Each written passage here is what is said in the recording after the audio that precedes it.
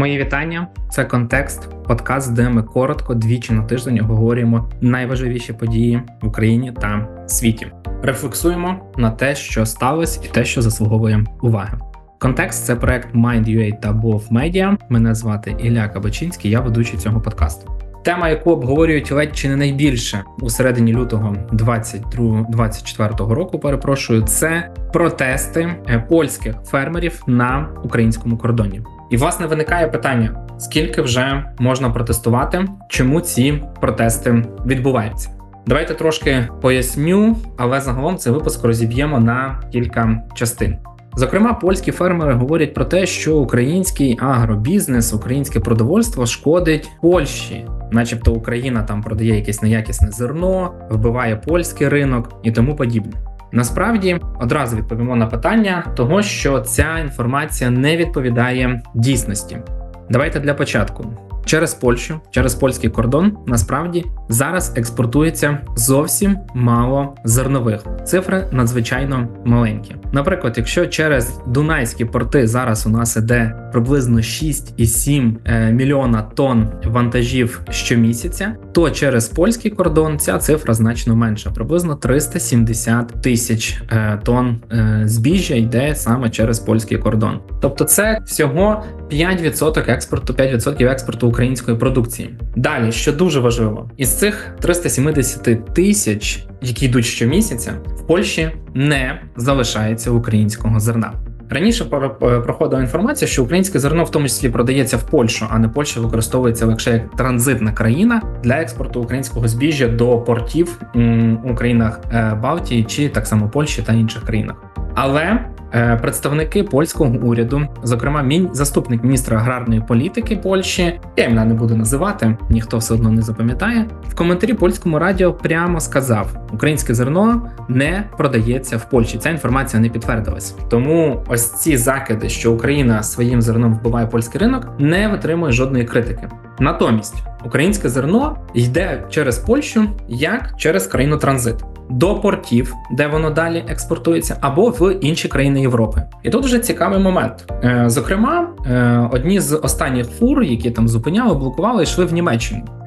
І там вже з ним його знову ж таки або експортували, або продавали. Поляки незадоволені вже й тим, що українське зерно продається в Німеччині, а отже конкурує з польським. Хоча насправді ця теза також не витримує жодної конкуренції. Я вам скажу, чому нам важливо звертати увагу на ці тези трошки згодом. Так от, чому не витримує жодної конкуренції? Тому що до початку повномасштабного вторгнення основним конкурентом України на багатьох ринках, в тому числі європейському, була Росія. Росія також величезний експортер агропродукції. Якщо не помиляюсь, входить в трійку лідерів. Україна за масштабами входить в десятку. Росія дуже багато експортує, з початку повномасштабного вторгнення ще й дуже багато зерна вкрала насправді в Україні. Так от, українці, коли експортують зерно до Європи, в тому числі кажуть: друзі, колеги, партнери, ми не конкуруємо з вашим зерном. Ми конкуруємо, чи верніше, ми хочемо зайняти ту частку ринку, або навіть частки ринку, яку раніше займала Росія. І це питання навіть чесної конкуренції ринкових відносин. Якщо Україна планує стати частиною Європейського Союзу, вона буде грати за тими ж правилами, що грають всі. Тому ось ці польські протести зараз не до кінця зрозумілі, чому вони взагалі відбуваються. Але навіть оця статистика, вона до кінця не відповість питання стосовно того, що ж власне відбувається і чому це все відбувається на україно-польському кордоні. А справа тут насправді зовсім навіть і не в Україні. Дивіться, проблема в тому, що, скажімо так, Україна тут використовується як інструмент тиску. Фермери незадоволені не лише в Польщі, а взагалі у багатьох країнах Європи. Справа в тому, що Євросоюз планує боротися з змінами клімату і тому вже багато років поспіль проводить реформи, згідно яких фермери, в тому числі, отримуватимуть менше якихось пільг, можливостей і допомоги від різних урядів. Тому, зокрема, я вам хочу сказати, що протести насправді відбуваються в багатьох країнах Європи. Наприклад, лише минулого року, 23-го, такі протести відбувалися в Німеччині, Португалії, Італії, Іспанії, Франції, Румунії, Польщі, Греції, Литві та Латвії. Половина Парижу, окей, може не половина, це я трохи гіперболізував, було завалено фермерським сміттям, сіном, перегнієм і всіма іншими можливими речами, які пов'язані з сільським господарством. Фермери бастують по всій Європі. Власне, давайте кілька прикладів. Наприклад, в Німеччині фермери незадоволені тим, що їм скорочують пільги на купівлю сільськогосподарської техніки.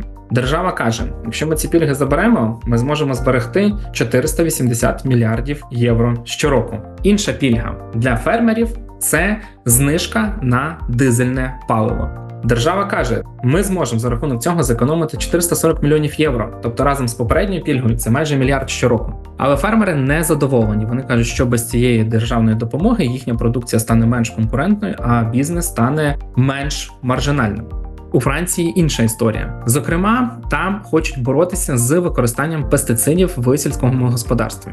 Фермери бастують, якщо їм не дозволяють чи вимагають зменшити кількість використання пестицидів, це буде впливати на виробничі їхні потужності і на те, який врожай вони збиратимуть. При цьому, як вони самі стверджують, Франція відкрита для країн, в яких можна використовувати пестицидів стільки, скільки хочеш. І французькі фермери про це й говорять. Ви вимагаєте від нас робити свій продукт максимально, я навіть не знаю, як це правильно сказати, давайте там якісним використаємо таке слово. Але при цьому в інших країнах світу нижчі стандарти, і ви дозволяєте цим країнам завозити продукцію до нас і її продавати. Тобто вони будуть мати або більшу маржу, або там якийсь інший виграш, і як наслідок їхній бізнес зростатиме швидше і буде конкурентнішим.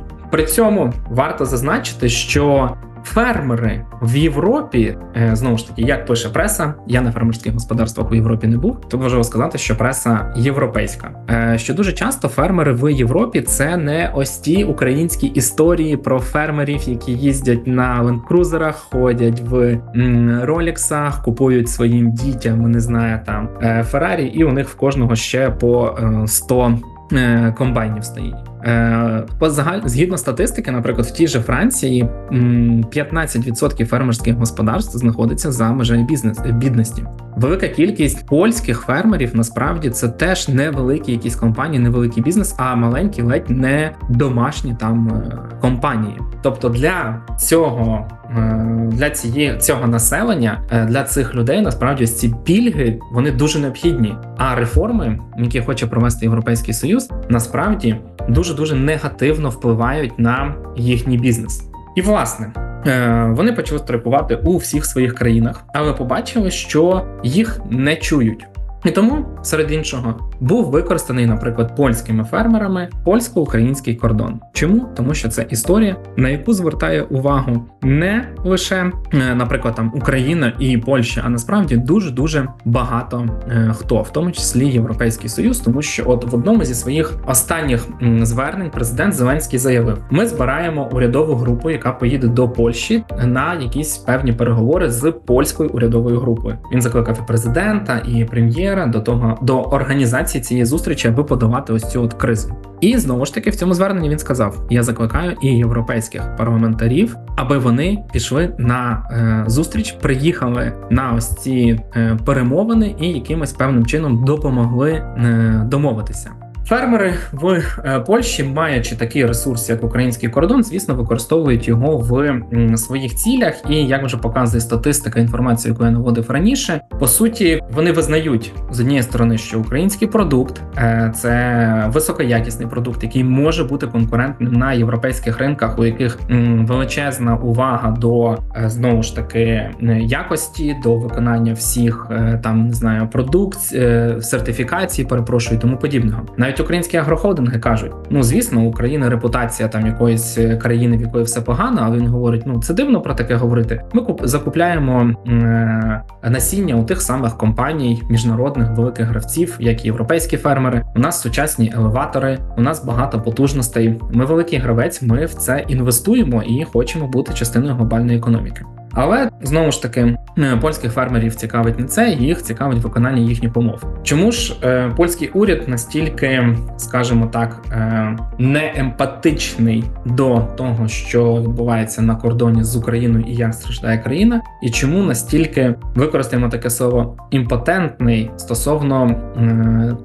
стосовно реакції на дії польських фермерів? Насправді, знову ж таки, це не унікальна польська історія. Величезна кількість поляків підтримують ось цих фермерів і кажуть про те, що це ж частина нашої країни, наш бізнес, давайте його підтримувати. І уряд розуміє, що це знову ж таки їхні виборці, і їх потрібно підтримувати, а не, скажімо так, грати за іншу країну, навіть якщо гра зовсім не така. Це не унікальна історія Польщі, тому що Німеччина, Франція та інші країни, при тому, що начебто підтримують загальноєвропейський ось цей рух до боротьби зі змінами клімату, насправді вже пішли на поступки для своїх фермерів всередині країн, і частину обмежень або відмінили, або розтягнули їх впроваджені на кілька наступних років, а в деяких країнах взагалі заявили про те, що додатково будуть виділяти кошти на підтримку свого агросектору всередині себе країни. Наприклад, Франція, замість того, щоб щось відміняти, навпаки сказала, 400 мільйонів євро вам ще направимо на підтримку цього сектора. В Румунії, знову ж таки, чому немає суперечок? Тому що Румунія вже сказала: друзі наші фермери, ми не будемо з вами сваритися, тримайте субсидії на диспаливо. Ми вам дуже довго виплачували гроші, ми прискорюємо ці виплати, тримайте, будь ласка, кошти, не потрібно протестувати, не потрібно нічого поганого робити. І тому, як ми бачимо, тут Румунія так проактивно спрацювала, і проблем на кордоні з ними у нас наразі немає. Польща, бачите, історія трохи вийшла з-під контролю. Але є ще один момент, на який насправді звертає увагу величезна кількість експертів, і тут, на жаль, програли як ми, так і Європа. А саме це те, що дуже багато ми бачимо повідомлень про те, що на кордоні з Україною починають зупиняти ледь не потяги, пасажирські автобуси, висипати зерно, якось дуже радикально діяти, а ще виходити з плакатами, на яких написано, що ми невдячні, ми мається на увазі українці, чи ще якась подібна історія. Експерти вказують, що насправді велика кількість поляків підтримує Україну і українську боротьбу проти Росії. І навряд чи це якась така повальна думка всіх поляків, що українцям потрібно волити і бути вдячним і так далі. Тому що Польща закупляє величезну кількість техніки, якраз боячись, що Росія може перемогти Україну чи піти на Європу якимось іншим фронтом. Звідки ж тоді береться ця ненависть? Власне, тут говорять про те, що це яскравий приклад російської інформаційної пропагандистської війни. Росія змогла знайти людей, змогла знайти методи для того, аби розігнати ось ці чвари між українцями та росіями, аби знайти ось цю групу людей, які скандують про путінські гасла, про російські гасла і виставляють все так, начебто вся європейська велика досить країна перестає підтримувати Україну. Це визнають навіть представники польського уряду і говорять про те, що вони не будуть дозволяти ось цим проросійським лозунгам з'являтися на території своєї країни. Це визнають експерти і всередині України. Більше того, днями почали з'являтися статті про те, що навіть спецслужби Російської Федерації починають змінювати якісь свої формати роботи. Якщо раніше вони відправляли до Європи там своїх кагібістів, військових, які багато років були в Росії, тепер вони намагаються залучати людей, агітувати до співпраці людей, які вже багато років живуть в Європі, в інших країнах, і на них не буде падати підозра про співпрацю з Росією.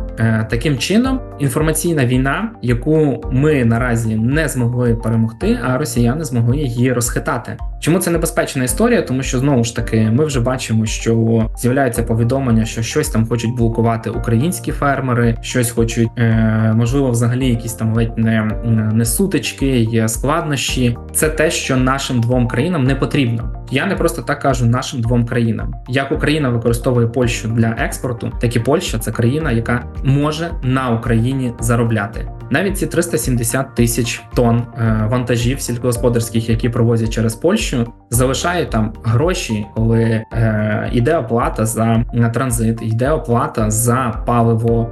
Ці всі люди, які працюють в логістиці і в інших взагалі секторах, вони витрачають гроші на те, аби, не знаю, елементарно поїсти, відпочити, переночувати в готелі. Це кошти, які Польща заробляє. якщо вони зникнуть, а судячи з того, що транзит зменшується і зменшується, тому що зараз розробляються додаткові шляхи через ті самі порти Дунаю, через Румунію, Польща перестане заробляти на цьому. Ну і так само Україна. Для неї невигідно до кінця сваритися з Польщею, оскільки так чи інакше це наш сусід. А як кажуть люди, з сусідами потрібно торгувати, а не воювати. Тому вирішення ситуації насправді важливо для нас обох, і знову ж таки це приклад того, як потрібно боротися з російськими інформаційними атаками і не давати їх розганяти. Тому підсумовуючи, Україна не продає своє зерно в Польщі. Україна використовує Польщу як транзитну країну. А якщо ми говоримо про сільськогосподарські товари, про те, що не продається наше сільське господарство в Польщі, визнають представники польського уряду. Майже вся сільськогосподарська продукція з України зараз йде через наші порти, оскільки Україні вдалося організувати роботу з цього морського транспортного коридору. При цьому польські фермери, як і фермери багатьох європейських країн, виступають проти змін, які проводить Європейський Союз, і бастують фактично проти ось цих змін Європейського Союзу і проти урядів своїх країн. Часто уряди, аби не втратити прихильність своїх виборців, ідуть на поступки або не роблять нічого, як ми бачимо це в Польщі. І на додачу російське ІПСО, яке дуже сильно вплинуло на якусь навіть нехай невеличку, але частину людей, які стоять на кордоні з Україною і не хочуть пропускати наші вантажі, не хочуть пропускати наші потяги, як пасажирські, так і вантажні. Тому виникла така ситуація. Без політичної волі зі сторони Польщі, без того, аби розібратися в ситуації і поспілкуватися зі своїми ж виборцями, зі своїми ось цими протестувальниками, ситуація буде залишатися складною. Наскільки складною? Як заявляють в Україні, це вже навіть вдалося, скажімо так, виміряти.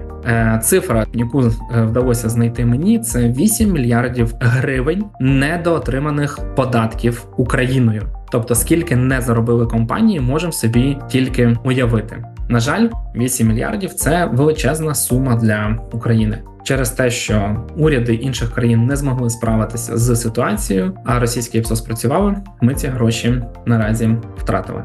Це був «Контекст» – подкаст, де ми коротко пояснюємо найважливіші новини та події України та світу, що сталося за тиждень.